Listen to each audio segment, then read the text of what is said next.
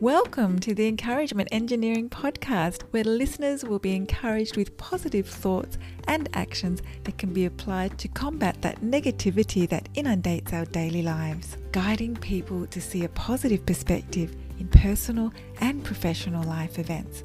Now here is your host, Bob Brum, the Encouragement Engineer. Bob Brum here, Thames Encouragement Engineer, offering you another encouraging quote from Audre Lorde.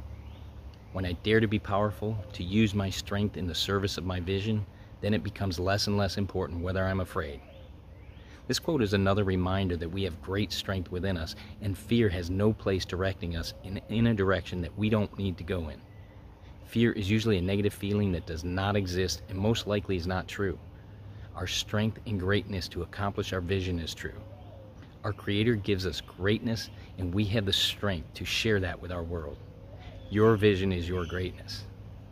If you're part of a group, company, organization, you'd like some help to see the value of a positive perspective and positive action in your life, I'd love to help.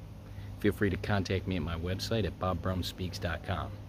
I also encourage you to subscribe to my podcast, the Encouragement Engineering Podcast, played wherever you listen to podcasts. And I hope you have a great day.